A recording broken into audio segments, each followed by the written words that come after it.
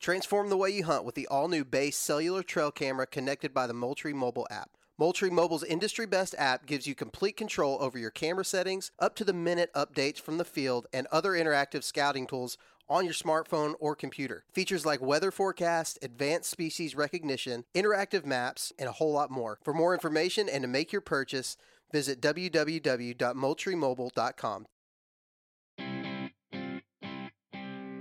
The Houndsman XP podcast is fueled by Joy Dog Food.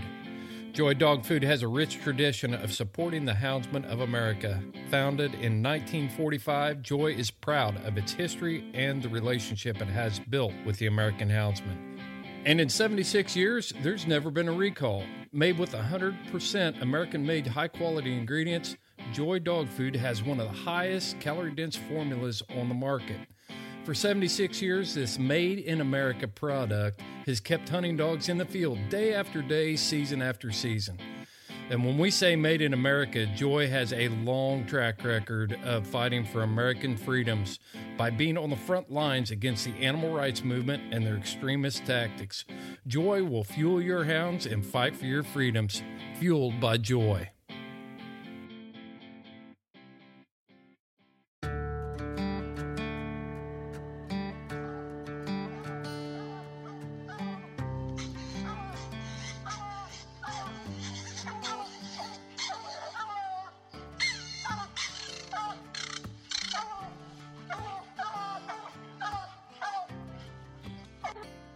This is the Houndsman XP podcast.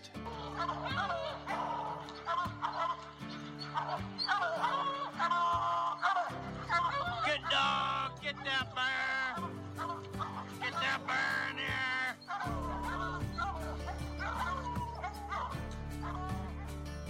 The original podcast for the complete Houndsman. Look at your coat of go, Justin Hyde. We're gonna get him! The podcast that represents our lifestyle of extreme performance. Get up there! Get him! Get him! Yeah, good boy! Good boy, Ranger! Uniting houndsmen across the globe, from east to west, north to south. You know, if you're going to catch a cat or a lion, you know, you have to have teamwork. We take you to the wildest places on earth. Yeah, so how many days a week you spend in that?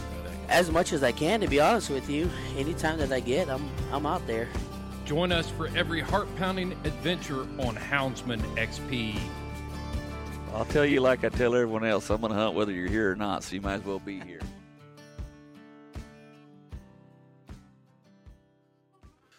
On this episode of the Houndsman XP podcast, we are going to do some bullfighting, bull riding, cowboying, and lion hunting. We have got PBR world champion Cody Lostro in the house. Joining me for this interview is PBR bullfighter and Houndsman XP team member and my co-host for this show, Shorty Gorham. Cody has become a hardcore lion hunter and a professional guide since retiring from the PBR. Shorty is out there catching lions every day right now for a living. So you're going to hear a conversation about hard hunting, good hound work, and we're going to tie it all together in what it takes to become a world champion, to rise to the top of your game and enjoy what you love to do because you put in the hard work. If your goal in life is to have a pack of top lion hounds, if you want to rise to the top of competition coon hunting, if you want that pack of bear hounds that's going to stay in the race, we're going to talk about all of the things that it takes to get to that level. And who better to do that than a world champion? Share this podcast with your kids. If you've got that upcoming rising star, sports star, they are going to hear lessons and Cody talk about what it takes to get to the top of their game. Folks, Old South builds a heck of a dog box, but the welds are stretching with all the energy cooped up inside this box. Let's get the tailgate down. It's time to dump the box.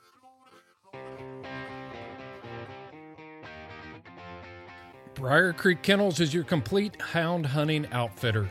boots, lights, collars, and tracking equipment, dog boxes, kennel supplies, collars, clothes, squallers.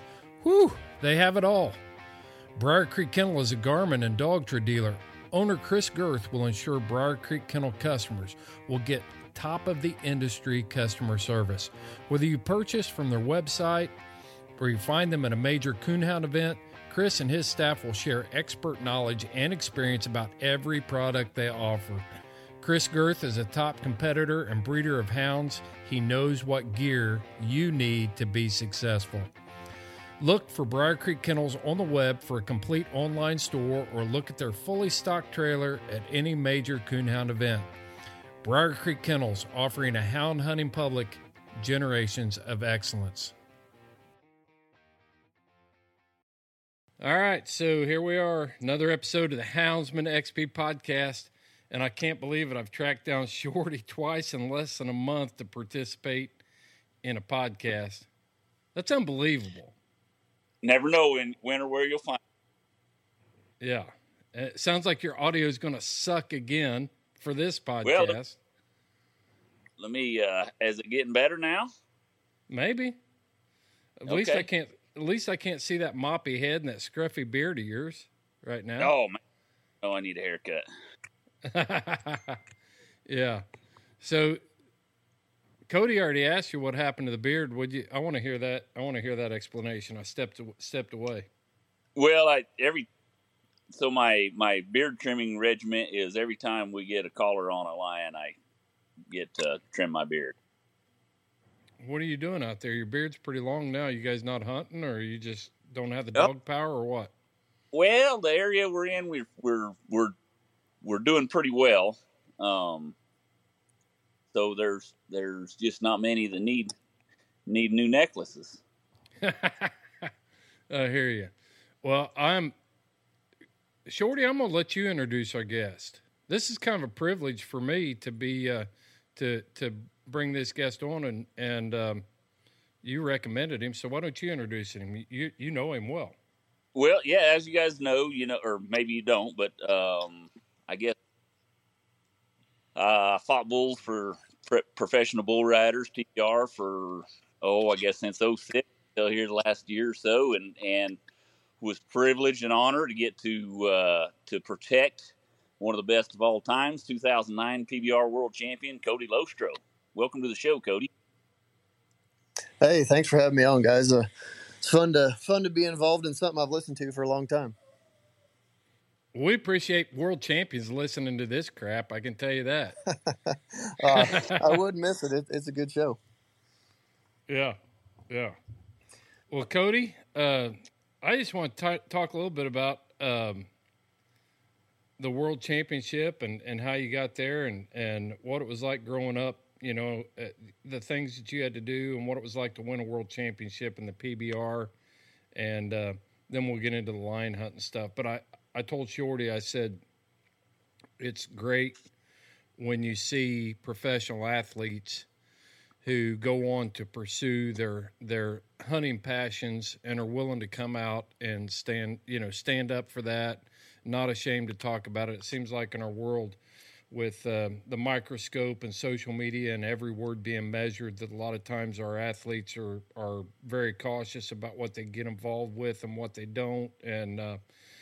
And so that's one of the reasons why I wanted to have you on, is because you've achieved the highest level in your chosen sport of bull riding, and now you're a lion hunter out in Colorado. Is that right? Yeah, that's correct. I'm in Colorado, born and raised here. Grew up in Longmont, which is north of Denver there, and now I probably don't fit in Longmont very well anymore. It's changed. It's changed a lot. Yeah. But yeah, I mean, just to kind of give an overview from the beginning, grew up on a ranch there. We raised horses and cattle and buffalo and farmed as well. And, hunting and fishing and outdoor part of life was just always there growing up. When I was young, actually, my dream was to become a trapper. I wanted to be a trapper and move to Alaska and do that for the rest of my life. And No kidding. Yeah, that was all I did as a kid was trapping and everything I could catch. And unfortunately, through voter and ballot box wildlife management, Colorado pretty much outlawed almost all types of trapping when I was fairly young at the time, and it kind of put a damper on all my trapping stuff. So then, that just moved into hunting. We always hunted everywhere, and then grew up kind of in the rodeo scene, but none of my parents or anything rodeoed at all or did anything like that. But had a tape actually of Cheyenne Frontier Days. It was the year that Lane Frost, most people know Lane Frost as a world champion bull rider that got killed in Cheyenne, is actually the year that he had got killed there. And the bull riding just fascinated me. And so fast forward a couple years, my mom signed me up to ride a steer at the Boulder County Fair. And I had no idea what I was doing. No equipment, no gear, no help. just get on and go and see what happens. So fortunately, some people borrowed some equipment for me, and I got on and I fell off, and I fell off for a long time, a couple years actually, before I kind of figured out how to ride anything. And how old would you have been? How would you have been when your mom signed you up for that steer riding competition? I was 7 at the time, and I think I was supposed to. Holy crap! Yeah, I was younger. I think at the time you're supposed to be 8, and so we lied a little bit about my birth date, so I could get on with the older kids, and it didn't matter any. I wasn't going to beat them, but just fast forward. It was something I just really loved doing, and I was terrible at it, really bad, like not good at all. But it just goes to show now, looking back on it, if a guy really enjoys what he does and is willing to work hard and not let discouragements and setbacks, kill your passion for the sport, that you can go as far as you want to. And I was fortunate enough to. I'll tell you. Go ahead. I was just going to say, I was going to tell you something. I remember from the first time I ever met and talked to Shorty Gorham. He said this. He said, "Find something you love to do, and you'll never have to work a day in your life." Yeah, that's no joke. They'll dang sure be some hard times too, but it still doesn't seem like work when you love doing it. Yeah. So Cody, so keep going, man. Tell us. Go ahead, Shorty. Jump in there. I got something I want to get to, because I know we've got some bull riders, or maybe former bull riders, or some stock contractors and whatnot that are houndsmen that'll listen to this podcast, and they'll get a kick out of what I'm going to get to. It'll take just a second, but about what age, Cody, did you get on your first bulls? I got on my first full size bull when I was 11, and started competing in the open events against the adults when I was 14. Okay, so and then you one time told me where you practiced when you were just real young and first starting out, and I was mind blown. Do you remember where you told me you practiced? Mainly one of two places, either at Kevin Rich's bull ridings here in right around Greeley or Windsor all the time, and then Doug Joseph's place as well, and he was taking bulls to the. Oh well, you know what? Okay, and then also in college it was Hal Burns. There you go. That's there what you you're go. thinking of. That's Yeah, right there. And for the listeners that rodeoed or anything that know the name Hal Burns, they're chuckling right now, because I'm going to tell you, Chris, Hal Burns bulls were the biggest, meanest, scariest, man-killing bastards that you ever wanted to get in the arena with. And when he told me that, he was like, "Oh yeah, in college we practiced on Hal Burns bulls," and I was like, "Oh my God, I heard you alive." Oh man, yeah, Hal's bulls, they struck fear in a lot of guys. They were big, mean, fighting son of a guns. But at the time, back then, hell, I didn't know any different. That's just bulls, I figured they're all like that. Ignorance is bliss, right? Exactly. Yeah, I mean, if you're going to get into boxing, why not climb in the ring with Mike Tyson right off the bat, and just go for it. And that's what you were doing every time. When I went to a rodeo and Hal Burns was a stock contractor, you knew one thing: you were going to work your ass off that night. Yeah. Shorty, what did that mean? I mean, how you were working your ass off in a whole different way. Yeah, well, like you go to a lot of rodeos or bull ridings, and there's a few out every night that dang sure got an attitude, and they know how to find a guy and whatnot. And you're going to have to work on those few. If there's 15 guys out, there's 3 guys that it's damn sure going to be game on. You better have be sharp, and what I mean by I've got to go ahead. What I mean by those bulls know how to find a guy, like those bulls that are mean, they learn to feel where that guy comes off and immediately switch directions and go that way and go find that bull. And all of Hal's bulls were that way. Oh, so like when we'll get to the PBR stuff. When we get to the PBR stuff, I got a question about bulls. So go ahead, Cody. Okay. Take it away. Yeah. So basically just as coming up through youth rodeo, doing all that stuff, getting on, the Hal Burns bulls and learning how to ride and how to get hooked and how to get away and all the things, turned into, a PBR career. It's something that I always thought that I wanted to do. And when I got the opportunity, it was hard. It was a step up and damn sure. Well, how'd you get there? Because it's not just like you walk down to the office and say, hey, I'm going to be in the PBR. I rode bulls at Hal Burton's. Can I get in the Unleash the Beast tour on Saturday night? Yeah. So you go through a process basically of proving yourself. You buy a membership and you're on what's called a permit. And so you have to compete in some lower level events on your permit, which are typically, they don't pay as good, a little bit lower level competition. And when you win enough, then you graduate to a full-blown member on your card. And once you're on your card, you can get into a little bit bigger events that pay a little better, tougher competition. And when you start doing well enough, basically you earn your way to the top level. Right now it's called the Unleash the Beast Tour. And when you get that opportunity, it's not a given. You have to keep competing and keep doing well to maintain your spot. And if you start to slack off, you can lose your position there. So it keeps it real competitive, right? And there's ups and downs.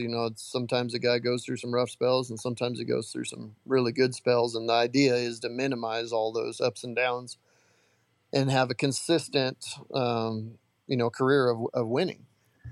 And so fortunately I was able to do that for a long time. I went from 2005 was my rookie year, and was fortunate enough to win Rookie of the Year that year, and won the World Championship in 2009, and then went to every finals from then until 2014 was my last finals, and had I had some physical stuff that basically ended my career, but I was thankful to be able to do it as long as I did. And man, you get around that level of competition with I call them the wolves. That's the best of the best.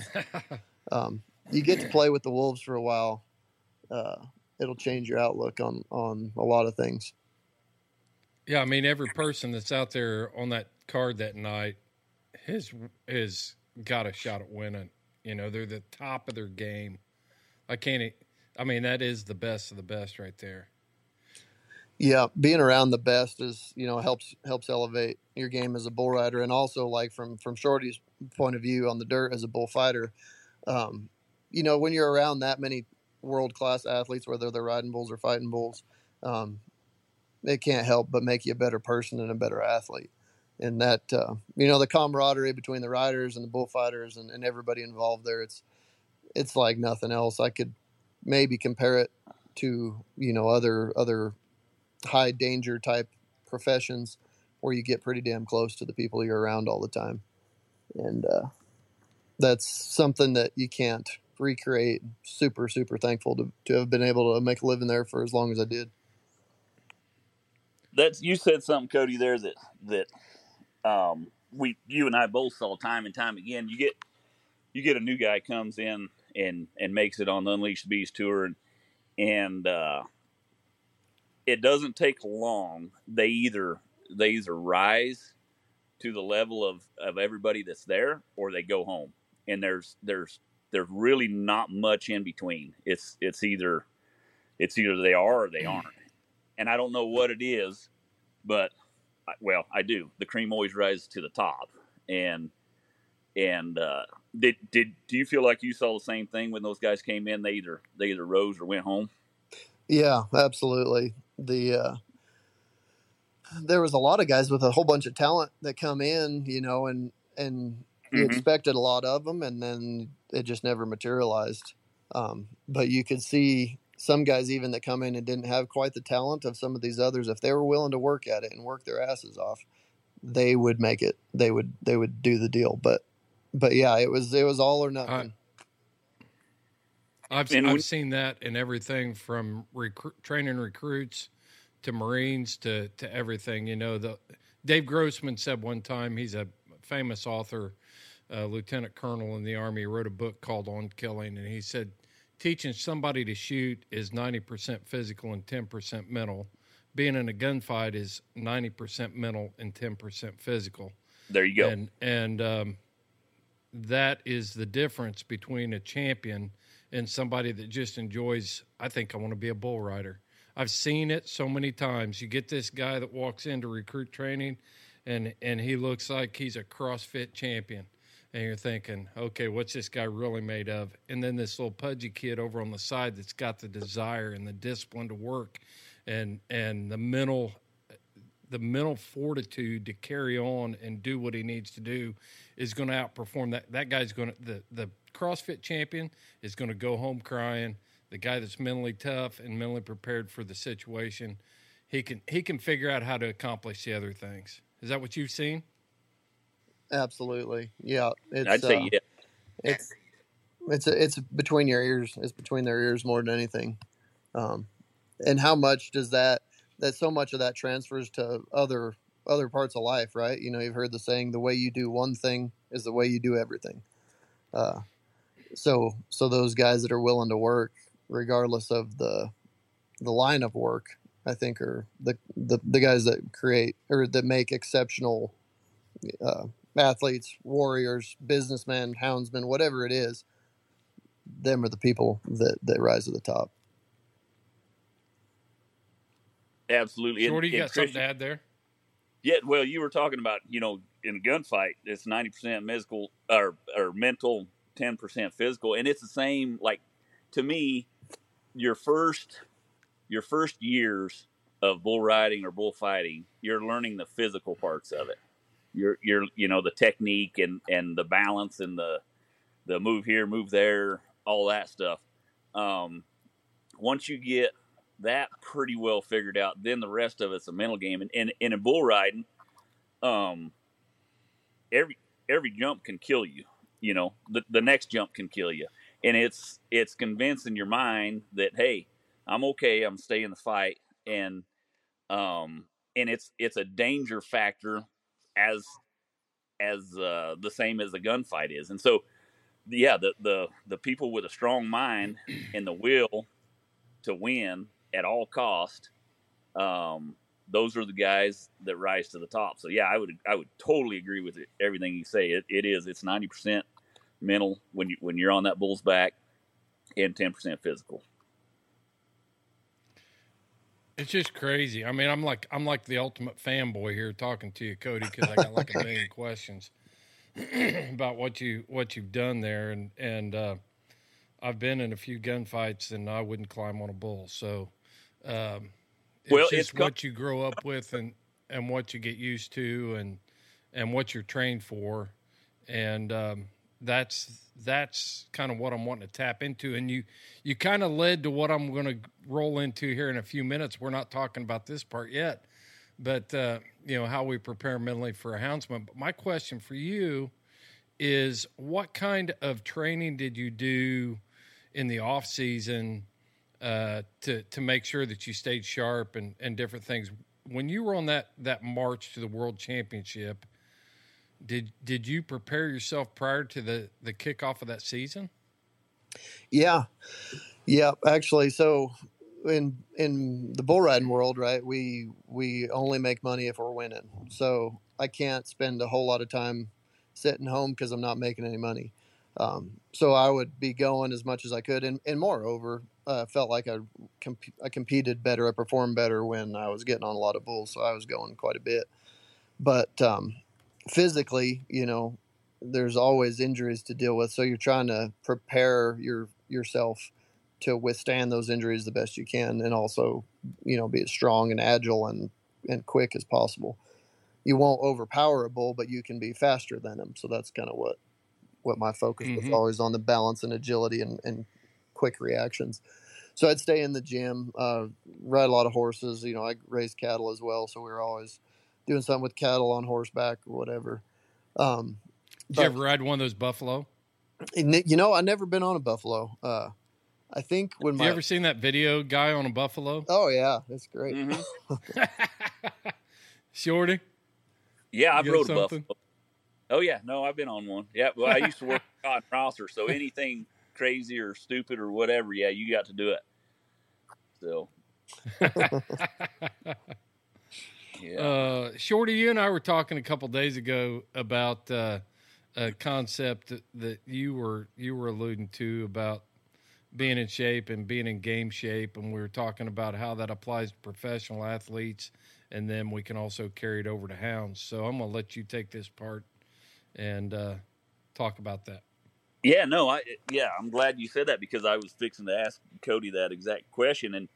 And you can go as a professional athlete, you can be in the gym all you want to be, but there's being in shape, and then there's being in game shape. And I remember, in the off season back in the day, I would be hunting, guiding lion hunts and whatnot. And so you're in the mountains, you're hiking, you're up and down, you're, high elevation, so your oxygen level's good. Well, then you go to New York in the first part of January, and we have a 3-day event. And after that event, just, you're so sore. And it's because you're in shape, but you're not in game shape. So, Cody, that, going to as many events, you said you stayed pretty busy going to events, that had to help just staying in that game shape. And can you describe the difference of being in shape and what getting on all those bulls and being in game shape? Absolutely. It's exactly like you described it, between the two.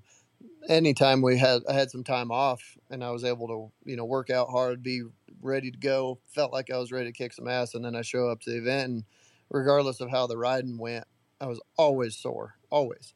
And it's exactly for that reason. There's just some things you can't duplicate in the gym or anywhere else, especially when it comes to bull riding, that the only place to get it is on the back of a bull. So if you stay in that game shape, man, it definitely reduces some of the injuries and also just that general soreness that a guy gets.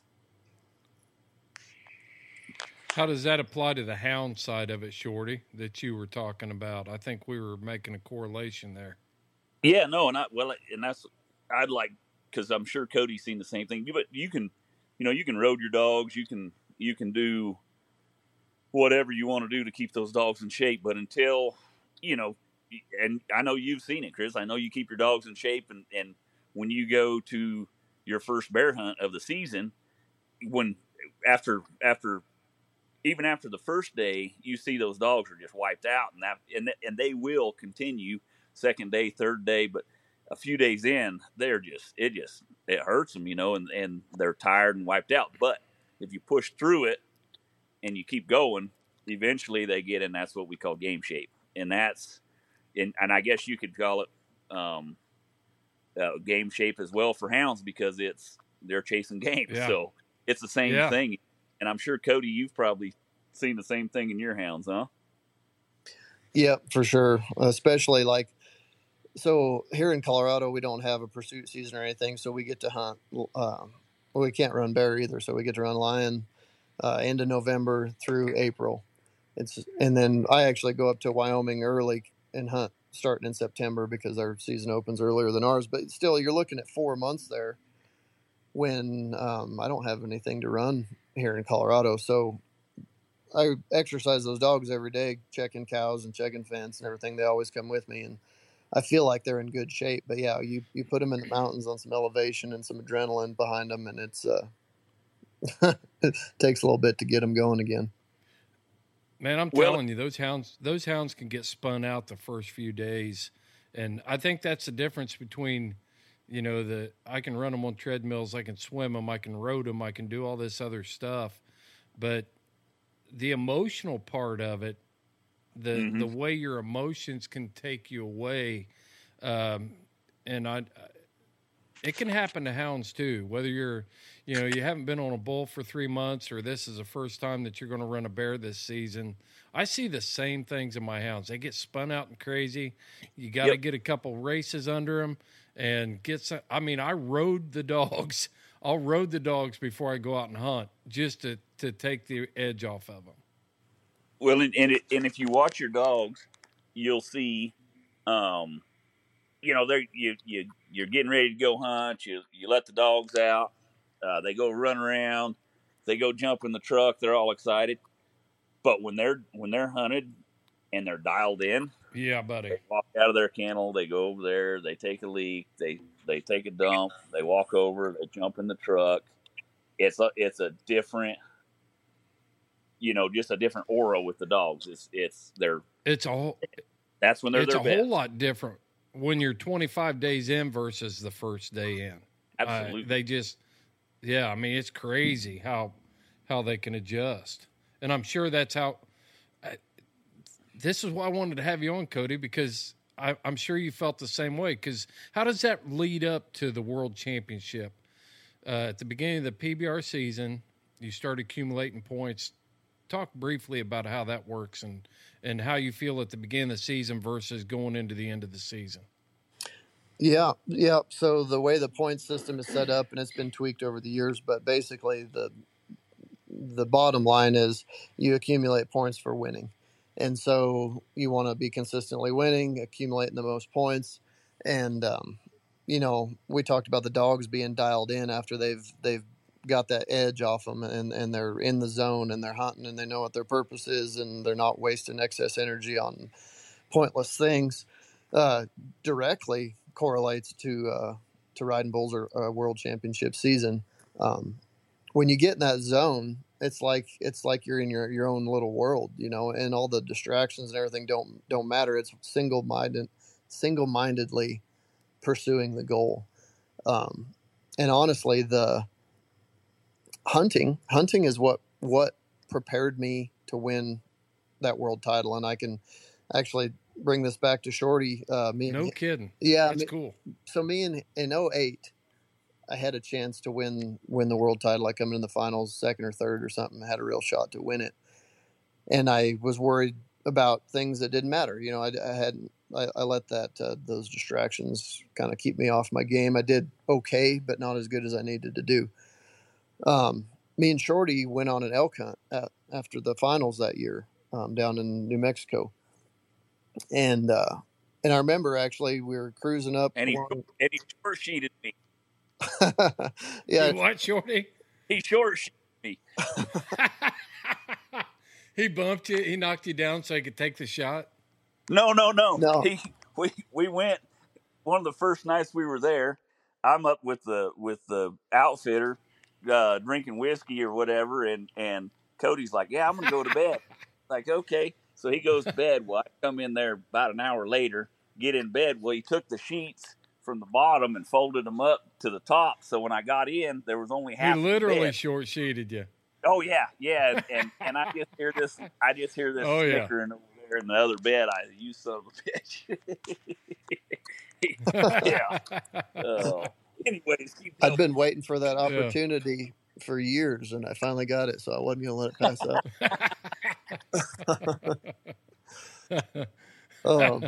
Go ahead, Cody. But yeah, between the hunting and the short sheeting, playing pranks on Shorty, I remember we were hiking somewhere steep mountain, deep snow, and I'm just hoofing it through there. And Hamburger. and it was, yeah, Hamburger Hill. That was the name of it. That's what they call it. Yeah. Yeah, and it just hit me. I was like, it simplified my world, I guess. At that time, it was just about one goal. It was just getting up that hill, and it hurt and it sucked, but I was going to get to the top no matter what. And I guess in my bull riding career, that just simplified things for me, because I'm like, I just got to change my perspective here. All these distractions don't matter. I have one goal, and I'm going to break it down from the main goal, right? Winning a world title. I'm going to break it down into little attainable goals that are right in front of my face. I can reach out and grab. I can take one more step up this damn mountain. I can ride one more jump, ride one more bull, one more event. And it really cut out all the junk where it was so easy to focus on the goal right in front of me. I knew if I kept grabbing that goal, I'd get to the top. And I took that same mindset into the next year, and then it was a game changer. I'd always been a contender, but now I could actually do it because I'd focused on the goal and got rid of the distractions. It sounds it's a lot easier to say it than it is to practice it. Keeping those distractions out of your head, or whether you're a bull rider or a hound, can be challenging. But yeah, that's the mindset. That is the mindset. It's not about focusing on the end goal. It's about that little step right in front of me is what got me to where I wanted to be. Man, there's so many correlations there between being a houndsman and the things you're talking about there. But it seems like when you're in it, when you're in the middle of it, it's hard to take that step back and take that 30,000 foot view. And it sounds like that hunting trip is what did it for you. But have you tried to apply that to your hound hunting and with your how long have you had hounds, Cody? I've had my own since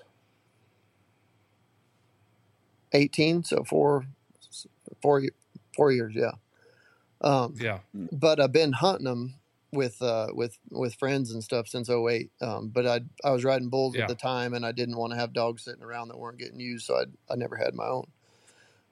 When I quit riding for good, then I went ahead and got my own. In fact, I think if I'm not mistaken, and it might have been that day, it might have been the next day after that Hamburger Hill incident. And if you were hurting, gosh dang, I'm glad you said that, because I was dying, and but you wouldn't quit, would you? It's like, I ain't quitting. But anyways, I'm glad I didn't notice it if you were hurting. I just put it that way. But I think the next day we were coming down, and there was some snow. It was not a fresh snow, but there was some snow, and we found a lion track. And then I remember you going with and I don't remember his name, the outfitter's son, and went and looked at his hounds, and you had mentioned then, I think, that you wanted to someday get some hounds. Yep. Does that sound right to you? Yep, that trip. And then you booked a hunt. Started it all. No kidding. Yeah. And then you booked a lion hunt with them and came back that winter or something. I did, yeah. A couple weeks after our elk hunt, I come back down there and hunted lion with him, and we didn't end up catching anything then, but that got me hooked.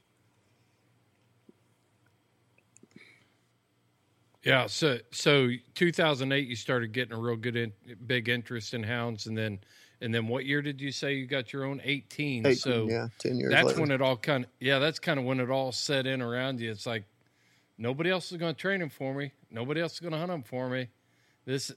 All these hounds are here, and they're all dependent on me. What'd that feel like? Oh, felt great, to be honest with you, Chris. At the time, I keep referring back to bull riding, but I'd retired from riding bulls, and not necessarily on the way I wanted to or when I wanted to, and I wasn't in a great spot mentally.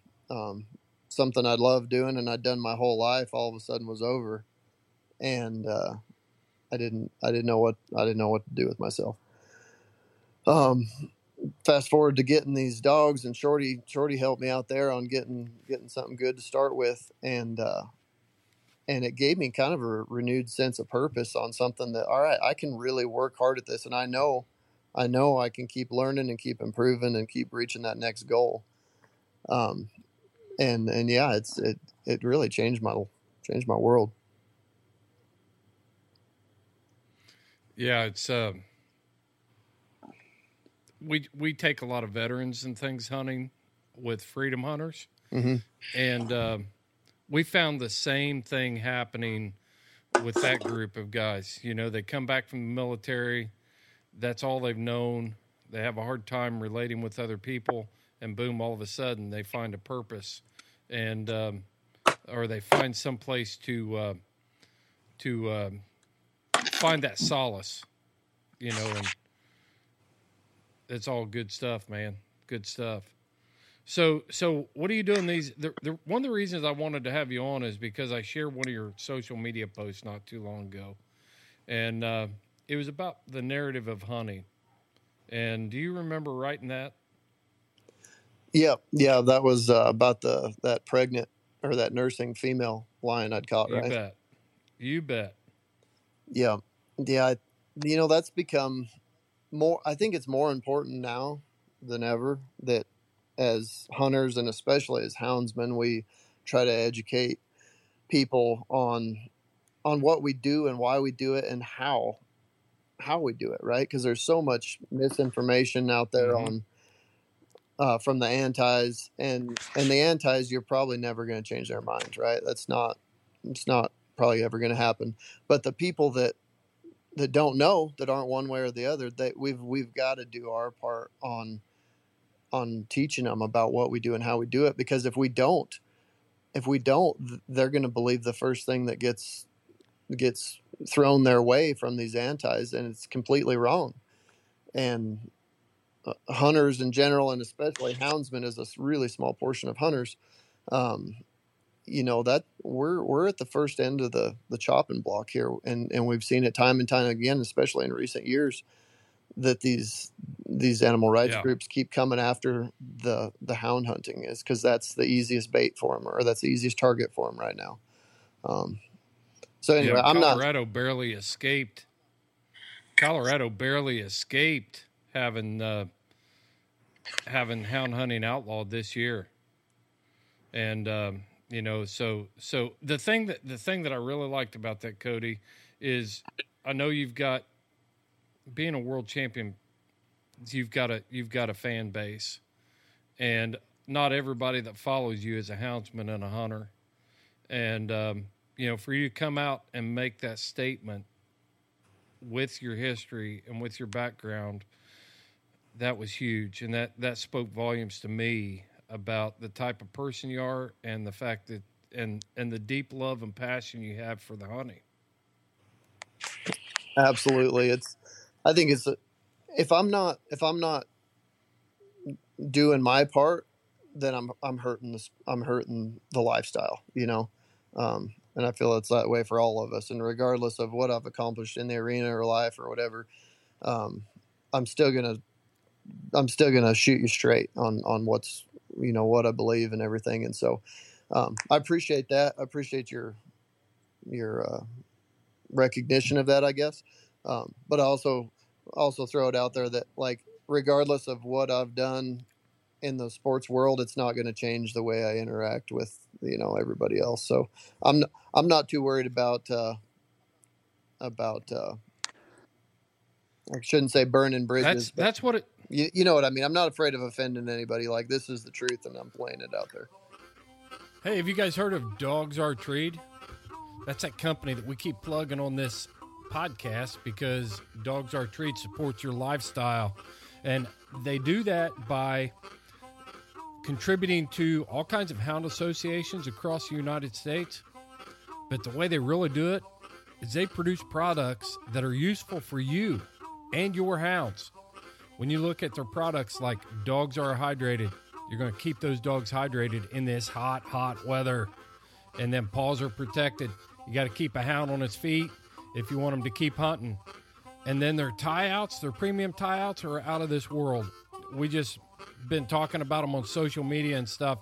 You know, literally, Lauren says she can get dogs out of the truck and tied out in under 5 minutes. We're going to have to see a video on that. But check out Dogs Are Treed at dogsaretreed.com. Enter that promo code HXP 20% off. You're going to get 20% off your order on the best gear in the industry by the best company in the industry that's producing high-quality gear for you. Check out Dogs Are Treed. Also, check out Freedom Hunters.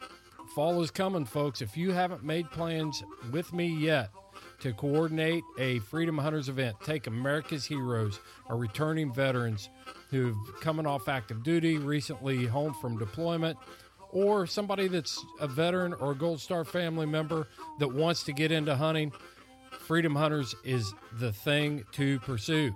I've been on several of these events. They're high class, they're high quality. You heard Seth talk about going to Canada, British Columbia with Freedom Hunters. He had a blast. We did a whole episode about it. You're missing the boat if you're not paying it back. Check out Freedom Hunters at freedomhunters.org. Yeah, that's the message it sent to me. It's like, here's a guy that's won a world championship, been at the top of his game, and he is not going to change his principles, his core values in order to stay at the top of his game. He's not going to sell out for the next endorsement or the, whatever it is.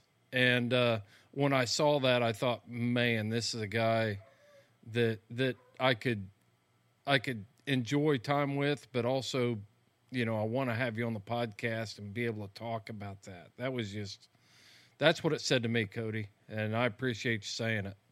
Because most of us are looking for those people. We've known sports figures for years that we'd read an Outdoor Life article and it would, it might mention that they were a hunter or something like that. But on the public stage, they would never say anything. They would never talk about it. They, because they were afraid. They were listening to their publicists and they were, doing all this other stuff. And when I saw you do that, I thought, this is the guy right here. I like this guy. See, and I think, I appreciate that. I think, Cody, you tell me, but I think that's doing that is something that we've learned through the PBR and through rodeo is being proactive, because being a sport that dealt with animals and is on TV, we constantly had people coming at us. It was always, and in the bull riding world, we have the statistics that the animals win 70% of the time, and it's a 1,700-pound animal against a 135-pound guy, and da da da da da. But we always had to be proactive, and so we were always out there giving tours behind the scenes. And I know Cody's done a bunch of those, and being proactive. And I think that's something that you have done better than I, Cody, is carrying that over into the hounds world. And I read some of those posts and I was like, holy cow, this is great. Like, accolades to you, man. Good job. Well, thanks, man. Maybe all those years of media training finally paid off, huh? Yeah, exactly. Yep. Yeah. Oh man, that's great. Yeah, we're not trying to make you the poster child for the pro hunting movement here or anything, Cody. I just wanted to recognize that Absolutely. part of it, and even talk about the fact that I wish I could find more professional athletes that were at the top of their game. Bo Jackson is a guy that I think about. Top of his game. And he hunts, and he's not afraid to talk about hunting. But then I can name several other professional athletes that I know are avid hunters that won't ever talk about it. I've tried to get them on the podcast. I've talked to them about it, and you can't find those guys that are willing. So at that point, I'm wondering, okay, so do you just like to hunt in your spare time, but you're really, and I get it. I mean, everybody's got to make a living and stuff, but that's why that's one of the things that stood out to me with you, Cody, was your willingness to just put it out there like it is, and it was well thought out, it was well articulated, and it made a lot of sense. Yep. Well, that's good to hear, because some of the stuff I say don't always make sense. But yeah, but we get messages every day. it's fun too how many people in the rodeo world, rodeo and or bull riding world, actually turn out just like you, Cody, to be post-career outfitters and or guides. Because you and I know we have several mutual friends that are outfitters and guides and or guides after their career. Yep, and several bull riders actually that I rode with as well. It's I don't know. You remember Wes Silcox? He went to the NFR Riding Bulls several times. He's guiding up in Wyoming now, and so is Hammaker. Good friends, huh? Yeah, great friends. You can tell. You don't get to come in here and us not bust your chops. I don't care if you've won a world championship or not. No, have right at it, man. That makes me feel right at home. But Shorty's right. Yeah, there's a lot of us have fallen into the same line of work, and I don't know what it is about our mindsets, but it's a good fit. So are you doing professional outfitting now? That's correct. Yep. I've been guiding for an outfitter here in Colorado, Comanche Wilderness Outfitters, for a few years. Didn't really plan on it. I just was catching lions and having fun, and kind of caught the eye of this outfitter up here, and he asked if I'd be willing to work with him, and here we are a few years later, and it's pretty nice. Like, we only take 6, 7, maybe 8 guys a winter, so it's not super busy. Still gives me plenty of time to screw around and do my own thing, and but at the same time, it's been a blast too to be able to have that opportunity. Yeah. So before we get further on, Chris, I want to. So, I think. Well, I guess it was 18 or whatever. I had, and I'm speaking for Cody because Cody won't speak for himself. But I think it was 18, whatever. I had put 2 dogs on Facebook that I was going to let 2 maid dogs go. And Cody texted me. He's like, "Hey, I want those dogs." So I said, "Hang on, let me put a little package together for you. I've got a couple young dogs. Let me get a little better handle on them, and then, and I'll put a little package together for you so that it's kind of a starter package." And these two older dogs were bomb proof, And anyways, he bought those dogs. I met him over in New Mexico. He bought the dogs and he went home, and we did the deal in the summertime so that they could transition from South Texas to the cold winter, and be ready for it.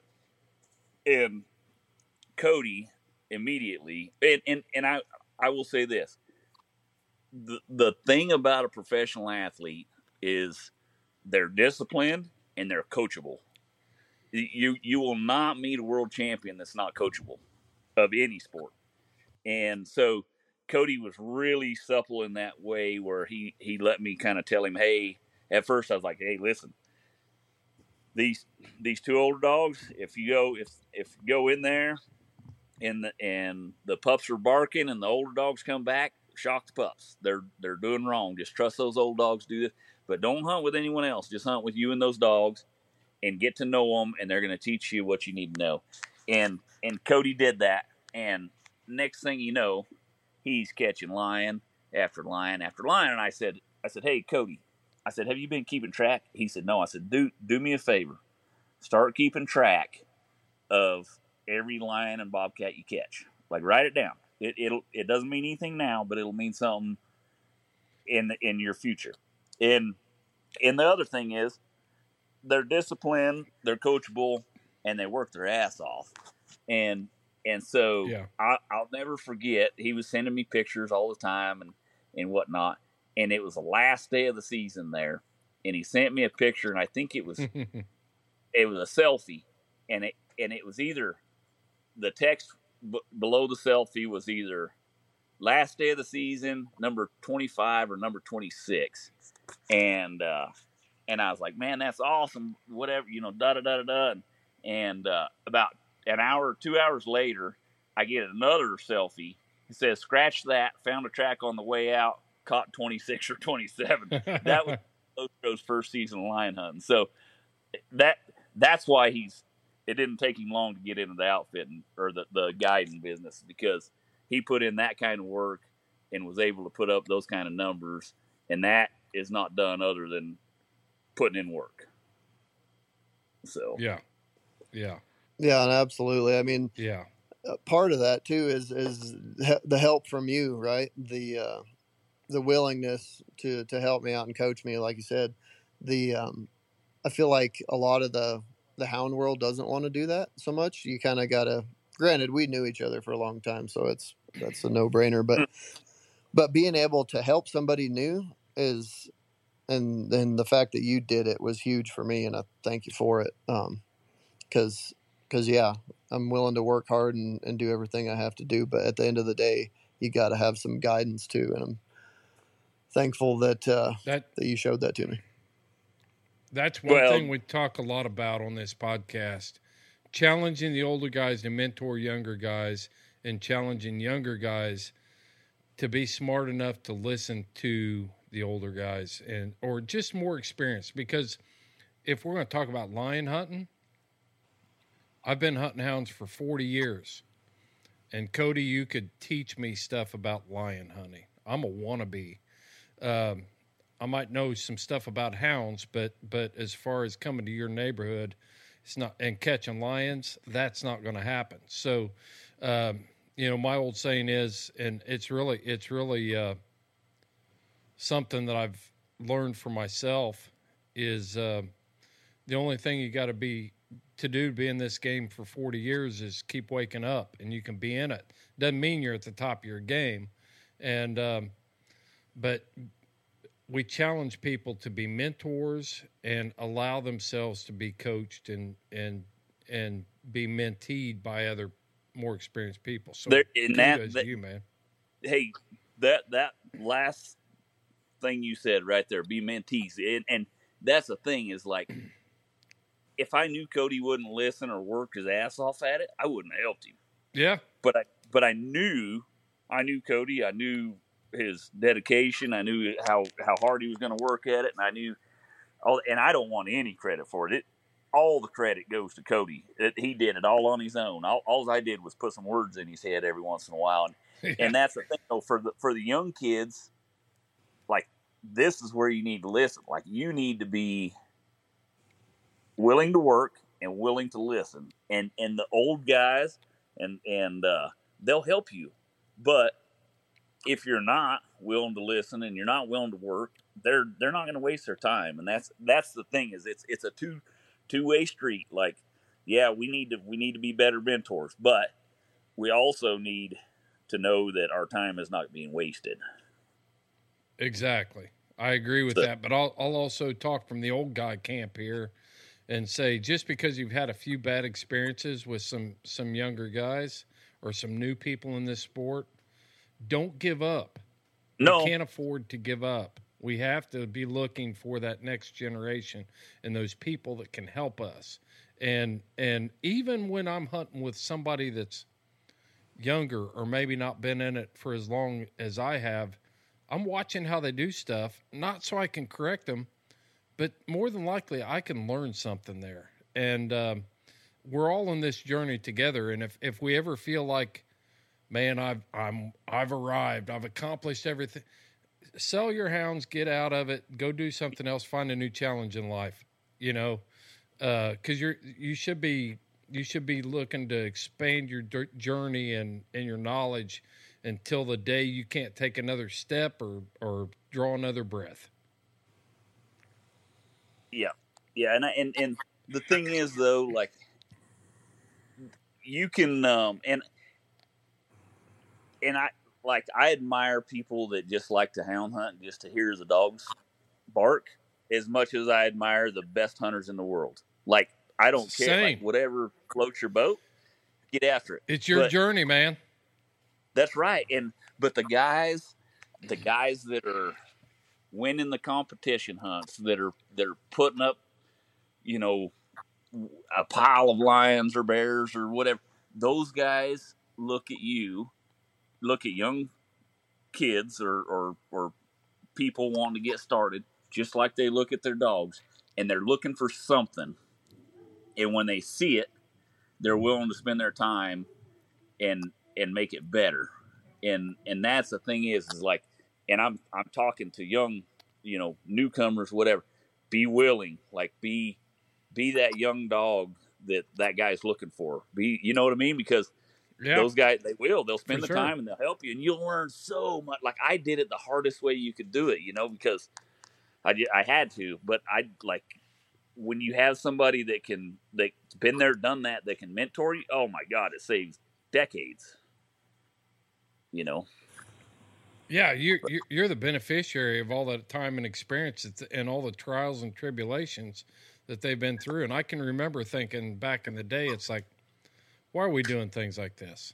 This is dumb, and then looking back at it, it's like, okay, this is why we did that. And so I've been on both ends of that. And sometimes I found a better way, but a lot of times it was a deal where shut up and ask a lot of questions. Yeah, absolutely. Exactly. It translates into now, like, I've been fortunate enough to the PBR launched a new team league where now we got teams and coaches and franchises, and it's this big deal. And that's what you just mentioned, Shorty, exactly what I'm looking for in some of these young bull riders is if you can listen and work hard and put everything you got into it, I know that guy can be successful, and that's who I want to work with. And translates to riding bulls, to running dogs, to anything, like as young people or as people in general.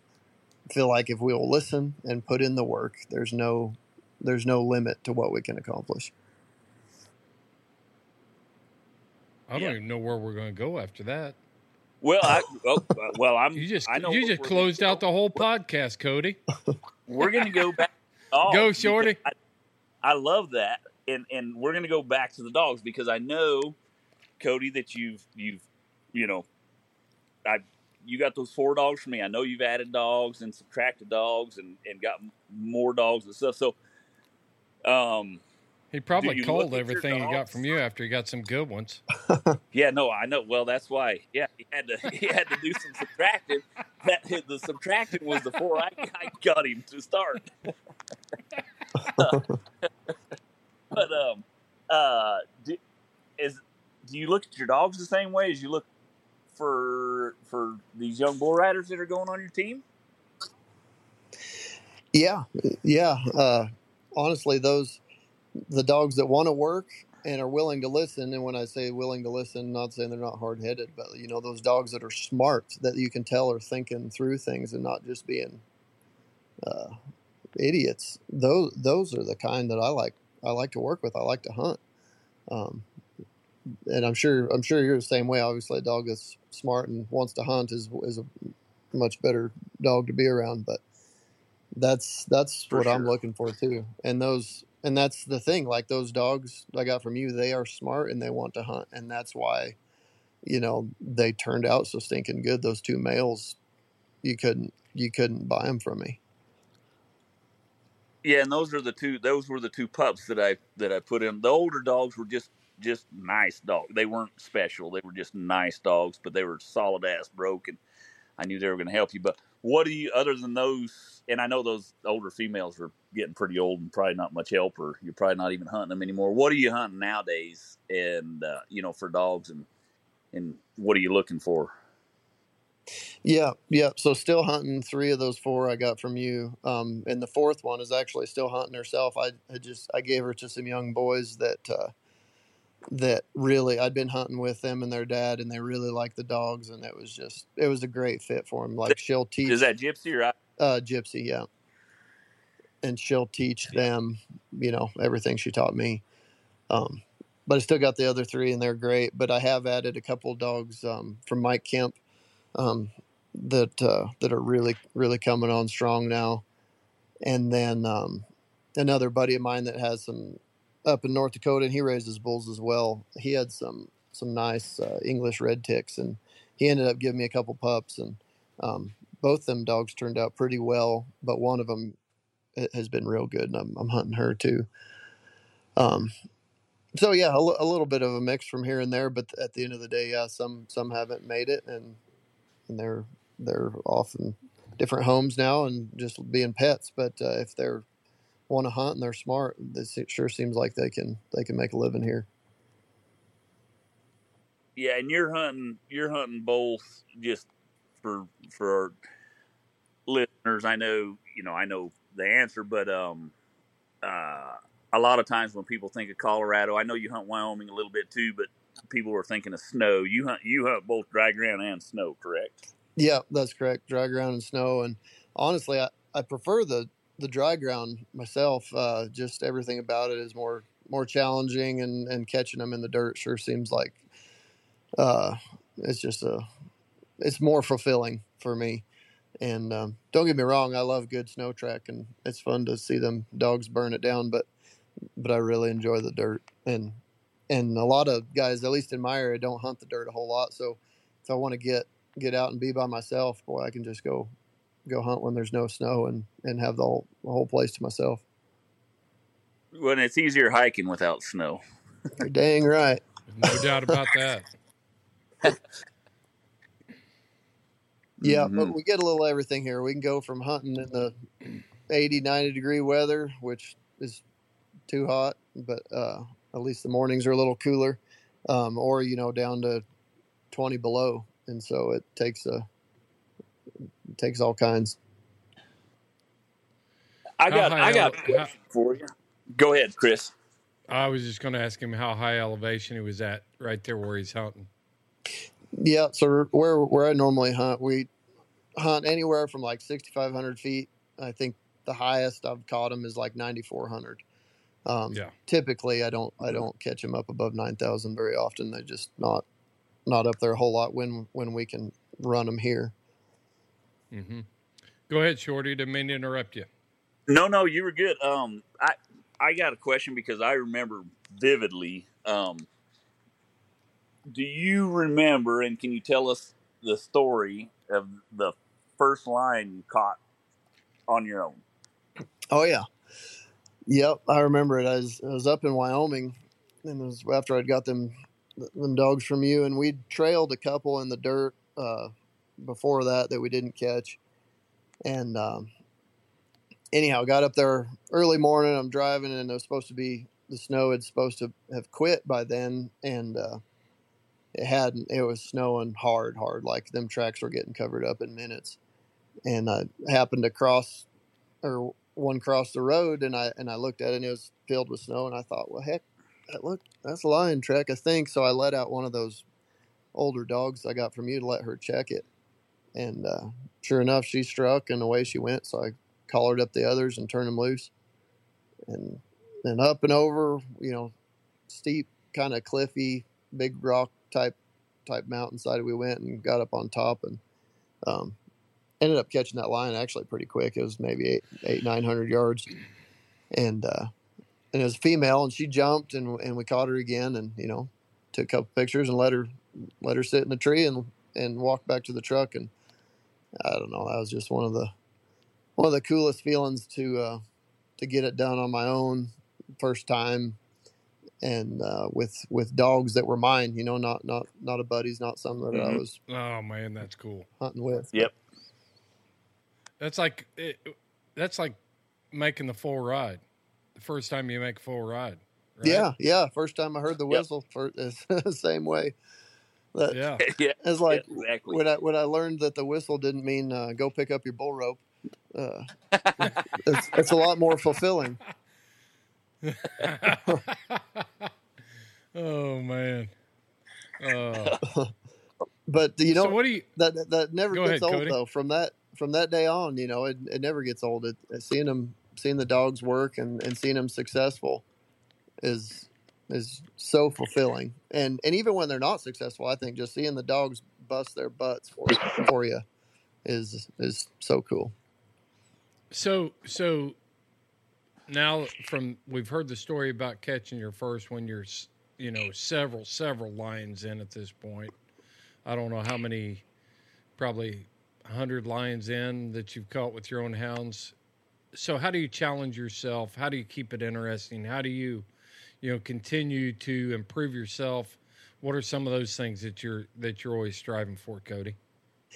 Well, I feel like, I don't know. This game is very humbling, and I've heard you talk about it a lot. I've discussed it a lot with other guys, but the different scenting conditions and all the different things that we as humans can't really understand as well as the dogs. So I feel like, challenging ourselves, like on an older track, a worse track, bad conditions, all that stuff has become the new challenge, right? That's what I guess is motivating to get out and see what new challenge we can overcome today. And it doesn't always work, but I know if we keep hammering away at it, it will. And then obviously now with getting some new dogs and stuff like that is seeing, can I make that dog the best that he can be? Yeah. Cause that's the name of the game. Whether it's me, I want to be the best version of myself as I can every day. And it's the same with these dogs. If we can make these dogs the best that they can be every day. Anyhow, that's how I look at it. Well, That's what motivates me. That doesn't come without challenges, right? So to be the best version of yourself, or the dogs to be the best version of themselves, it doesn't come without challenges, and failure is part of that. Like knowing your limits and then trying to break them. Yep, absolutely. If that makes sense, you got to know your limits and the dog's limits, but always trying to break them. Like I think that's what makes world champions is not letting limits discourage you. Like limits are made to be broken. Yep, absolutely. And that's how we build, right? Like the next generation will build off our successes, and the next generation after that will build off their successes. Well, I think, it's one of those things where we always learn more when we fail, because when we fail, as we load the hounds up and we're going down the road, we start dissecting what actually happened there. When we dump dogs out on we hand pick a track, we dump dogs out on it, and boom, they tree a lion or a bear or whatever. Then all we think about is how good the dog looked, and we get self-absorbed in that. But when we fail, that's when we take time and we reflect on it and dissect it and find out where we can do things different. How did I fail? That's where the smart person and the smart houndsman or the smart world or bull rider figures out how to be at the top of their game. You're dang right. And I was thinking about this earlier today. To be the best at whatever you do, you have to, and you have to treat your dogs the same way. But to be the best at whatever you do, you have to be your biggest critic. You have to ride your own ass, like that one teacher that you had in school that really didn't like you. You have to ride your ass like she did or he. But you also have to be your biggest fan, as if your mother is your biggest fan. And that's how you develop into being the best. Is you have to ride your own ass, but you have to encourage yourself like your mom would. You know what I mean? And I think the same is true in the hounds, where you've got to be the biggest critic of that hound, but you also have to do everything you can to encourage that hound to be the best. And it doesn't always work, but I think that's. Go ahead. You can take the critic side. You can take the critic side too far too. I've known guys and know guys right now that they're always looking for the perfect hound. And I've hunted with them, and they take this hound out, and it looks great, but it made a bobble here and it made a bobble there, and maybe your hound got a step on it, or maybe another, and all of a sudden they lose all trust in that hound. So, you know, you got that's a balancing act to know what's acceptable and what's not, and figure that all out in your own mind. There's things to it, like, at least in our world, like, and Cody can testify to this, there's things to it where your dogs are trailing like a son of a gun. They get to a different type of soil that might be in open sun, and then it goes back into cover on the north facing slope, and they roll whatever. But those dogs, like, you can be a critic, but you also have to understand the environment. That's right. You also have to understand the sitting conditions and everything about it to be that critic, because it's easy to well, I'll say this.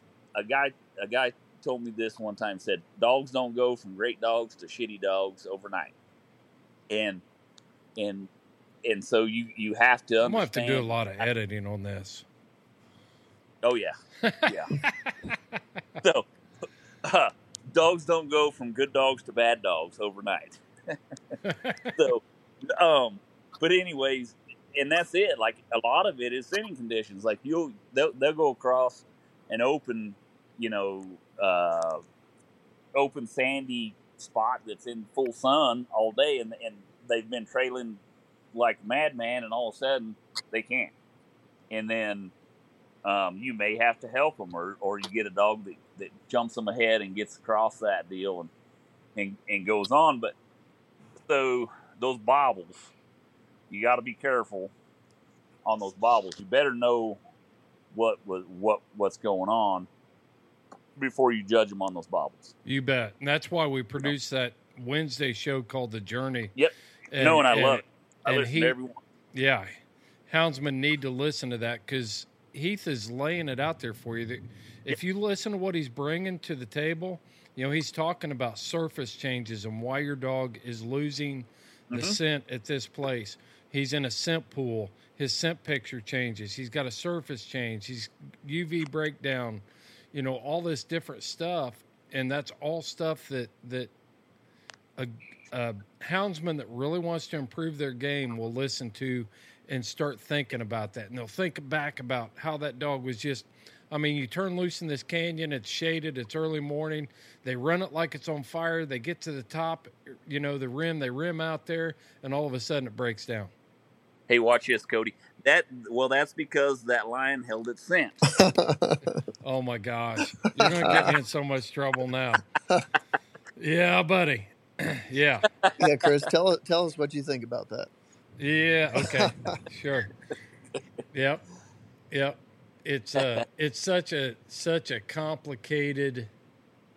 Those dogs are doing so much with their nose, and if we could put ourselves, if it was just a momentary thing where all of a sudden we were transformed and with the same olfactory ability as that dog, it would absolutely blow our mind. They would come and get you and put you in a straitjacket and put you in the padded room somewhere. It's like, I don't want to live here anymore, because you'd realize how much you stink, how much your wife stinks, your girlfriend, whatever. And all of a sudden you'd just be like, this isn't a good world anymore. And I don't know how a dog does it. I read something one time.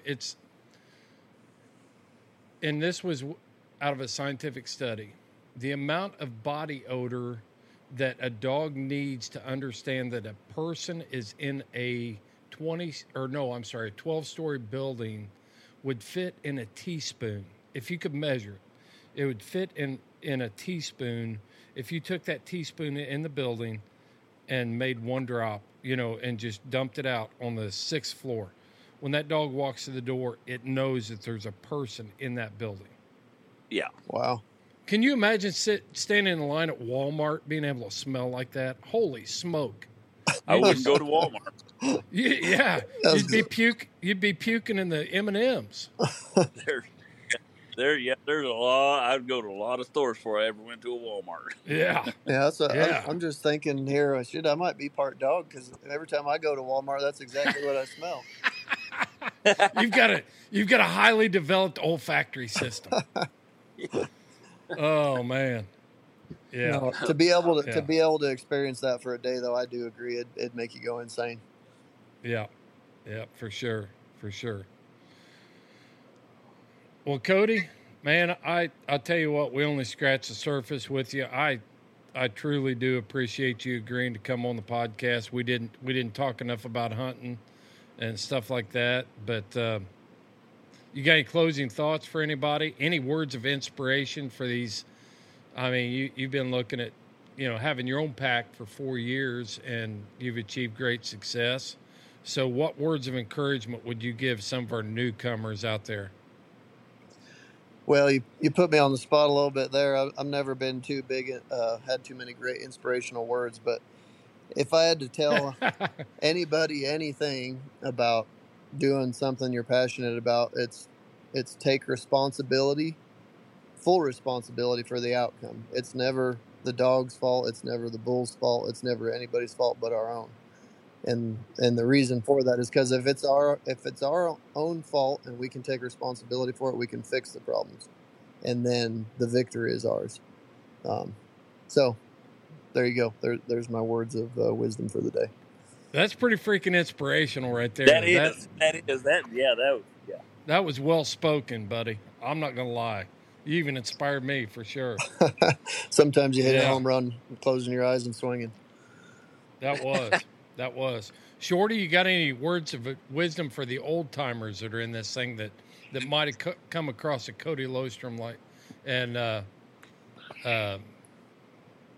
seize the opportunity? You can't top what Cody just said. My whole deal is just whatever it is you're doing, go hard at it. And that's the thing that every world champion that I've ever met, no matter what sport it was in, they gave their all every time. And that's what it takes and it doesn't matter what sport or what hobby you're in. Just give your all. Good deal, man. Well, Cody, I hope you'll come back and talk with us again soon. Can I get a verbal commitment on that? You bet. He'll be. Yeah. No, it's been great. It's been great talking with you guys, and anytime you want to have me again, I'm all here. Man, I'd love to, and we'll get more into the hunting side, and we'll go hunting with him. Yeah, let's do it. Let's go hunting with him. Yeah, I'm game. Come on, I'm game. I want to see what he's doing now, and we'll go hunt with him. Do another podcast at camp. Oh man, that'd be better. Your sound would be a lot better, and I wouldn't be thinking about all those beats. And you had all kinds of. Were you beating on the mic, or what were you doing there? Because it was cracking Coors Lights right next to the microphone, I think. Well, it wasn't next to the microphone, but yes, that's exactly what was happening. All right. Well, hey, I'm going to shut this one down. And Cody, until we meet again, buddy, you follow your hounds and I'll follow mine. Sounds good, brother. Thank you.